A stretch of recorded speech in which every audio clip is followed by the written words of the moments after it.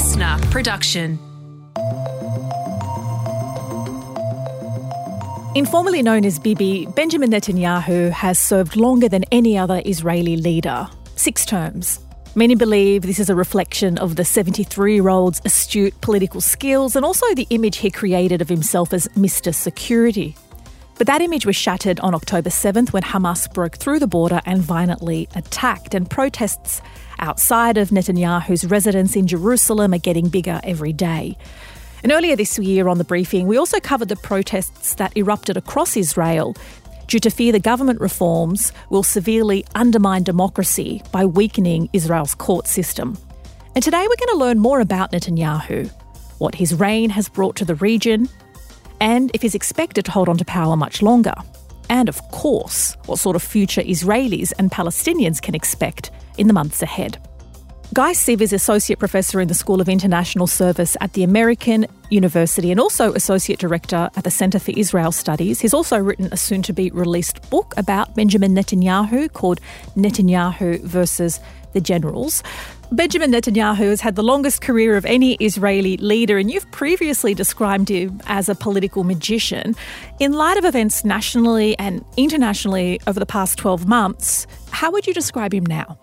Well, the magic appears to be over. But up until recently, up until this past year, his 6th government, the Netanyahu that most Israelis knew was somebody who was telegenic, charismatic, somebody who could deliver powerful speeches, somebody who thrives in front of the camera, and somebody who was somehow able to overcome numerous obstacles politically and with his ongoing trial into his corruption scandals, was somehow able to survive so far the indictment and become prime minister again and serve as the longest Israeli prime minister in the country's history. So there's definitely something of a magician in Netanyahu. No other Israeli politician has that sort of ability.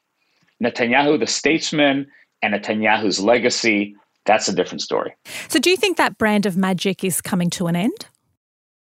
I think it has come to an end. I think that at this point, given the absolute magnitude and the sheer horror of the Hamas massacre that occurred on October 7th, he is no longer regarded as the person who's going to protect Israelis. He's no longer regarded as Mr. Security, which was the self-image that he had long cultivated.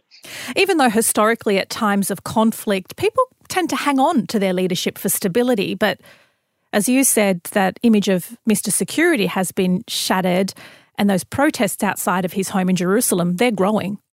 That's right. And so I think in general, you have this notion of the rally around the flag effect that takes place anytime a nation is at war. We've seen it time and again in the States and elsewhere. But I think here you have to distinguish between the idea that Hamas needs to be crippled, which I think is a notion that the vast majority of Israelis hold, versus supporting this particular government. And polls show that not only is he unpopular, but he is somebody that most Israelis, including many of his own voters, would like to see resign. But they expect him to do so after the war. So let's take a few steps back into the foundation of some of Netanyahu's beliefs. So his father was a revisionist Zionist who believed that Israel should exist on both sides of the Jordan River. That's where Jordan, Syria and parts of Lebanon are, which rejects compromises with neighbouring Arab states. Have these views always been reflected in his policies, expanding the illegal settlements, or more so of late? His father was a big influence on his life and was a follower of Zev Jabotinsky, revisionist Zionist thinker who supported this notion of a greater Israel, quote unquote. Netanyahu definitely was influenced by his father's teachings. To some extent, he holds that ideology today. But Netanyahu is also a pragmatic politician who at times has veered away from this kind of hardline approach that his predecessor, Yitzhak Shamir, had and some of his colleagues hold today.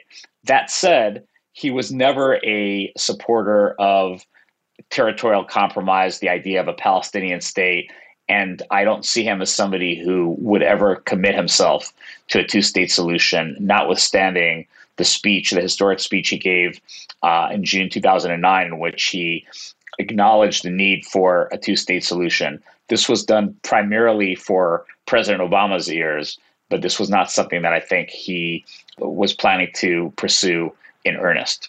Publicly, from what I can see, they do seem very aligned, the Biden administration and Netanyahu, in that using the lines like Israel has a right to defend itself, not calling for a ceasefire. Where do you see those differences?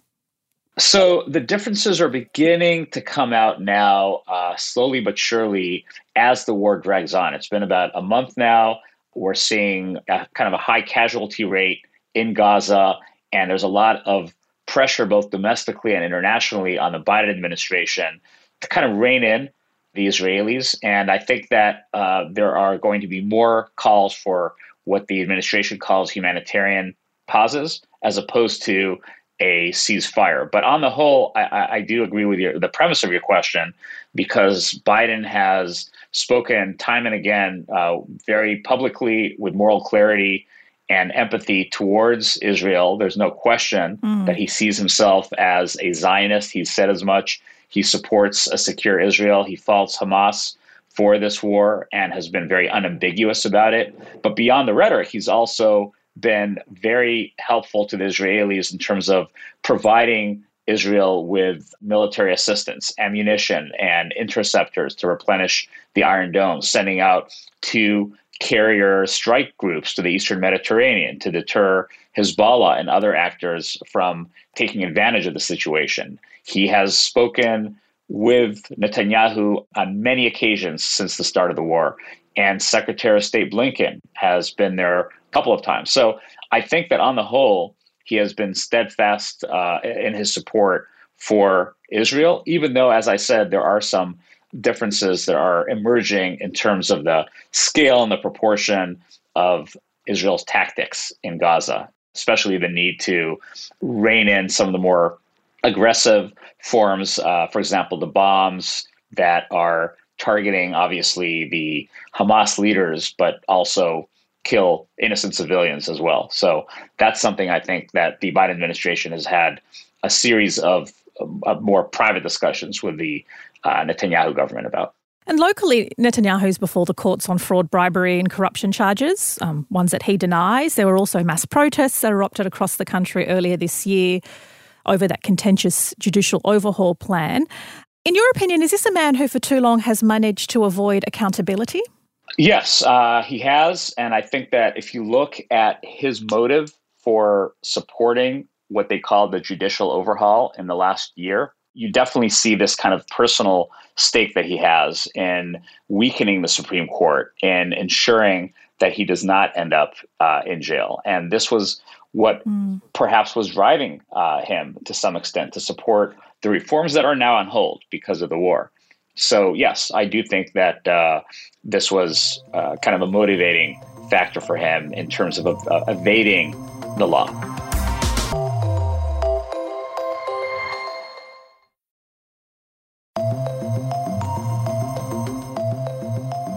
Given we discussed that Netanyahu does not believe or really accept the idea there could be a workable two-state solution, and by turning his back on a two-state solution and weakening the president of the Palestinian Authority, is Netanyahu in part, and his leadership, to blame for emboldening Hamas? I would absolutely agree with that notion. I mean, we know that throughout his political career, he's always supported this notion of managing the conflict instead of resolving it. And as part of his management of the conflict, he has made a conscious decision to weaken President Mahmoud Abbas, to undermine Abbas at every turn.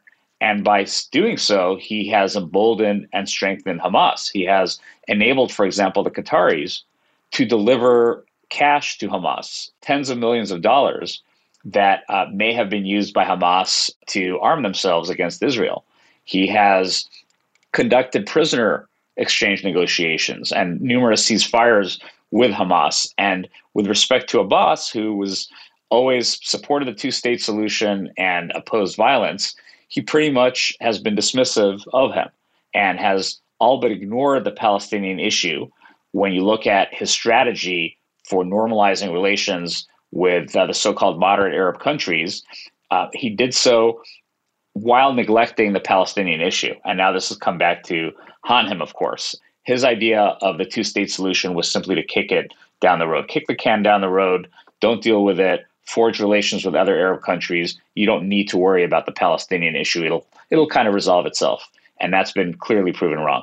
In recent years, Amnesty International has come out calling Palestine and the conditions in which Palestinians live an apartheid-like state. Just this year, a UN expert has warned of a new instance of mass ethnic cleansing. Do you think this is how the history books will remember Netanyahu on his way out? I think the apartheid claim has been used now for decades to describe Israel's policies in the Palestinian territories. I think it would be more accurate to say that if Israel does not pursue a two-state solution with the Palestinian leadership, it will become an apartheid state. It is, in fact, becoming a binational state. And a binational state in which Jewish Israelis are the minority, would be effectively an apartheid state if the minority controls the majority. And you can also argue that there are apartheid-like conditions in parts of the West Bank. So I think the way to prevent Israel from turning into an apartheid state is to pursue a two-state solution, which would also be consonant with the Zionist idea of having a state that is both Jewish and democratic that would live side by side with a Palestinian state. If Netanyahu doesn't survive this, and by your expertise and many other experts who've been commenting suggest that he won't, what's next for Israel's leadership? Will he just be replaced with another far-right prime minister with a far-right cabinet? The short answer is nobody knows. Most Israelis today identify with the right. Given their experiences with the Second Intifada, various waves of violence, and Palestinian rejection of various offers of a two-state solution in the past, the majority of Israelis see themselves as either right-wing or center. There's a very small, relatively small percentage that identifies a left. So on paper, it looks like the right wing would be able to prevail in future elections. But currently, former IDF chief of staff Benny Gantz is seen as the favorite. But nobody really knows. This is a very fluid situation. Nobody knows what the state of Israeli politics will be after Netanyahu leaves the scene, because it's going to be a major game changer. So you can see a lot of changes. It'll reshuffle the deck.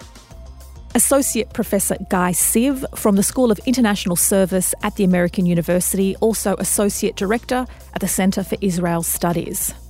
The war in Gaza will end eventually. Nobody knows when or what the death toll will be by then, but when it does, it feels like Israelis and Palestinians will have no political horizon to look to. They'll be even further from a peace process to rekindle. It seems even further away from an end to the illegal occupation, and I fear there'll be little hope for a better future, free from the loss of innocent lives and horrific human rights atrocities. And as Guy Siv said, that will be part of Netanyahu's legacy after his long years in power and after kicking the can on a two-state solutions and not providing Palestinians with a humane way to live.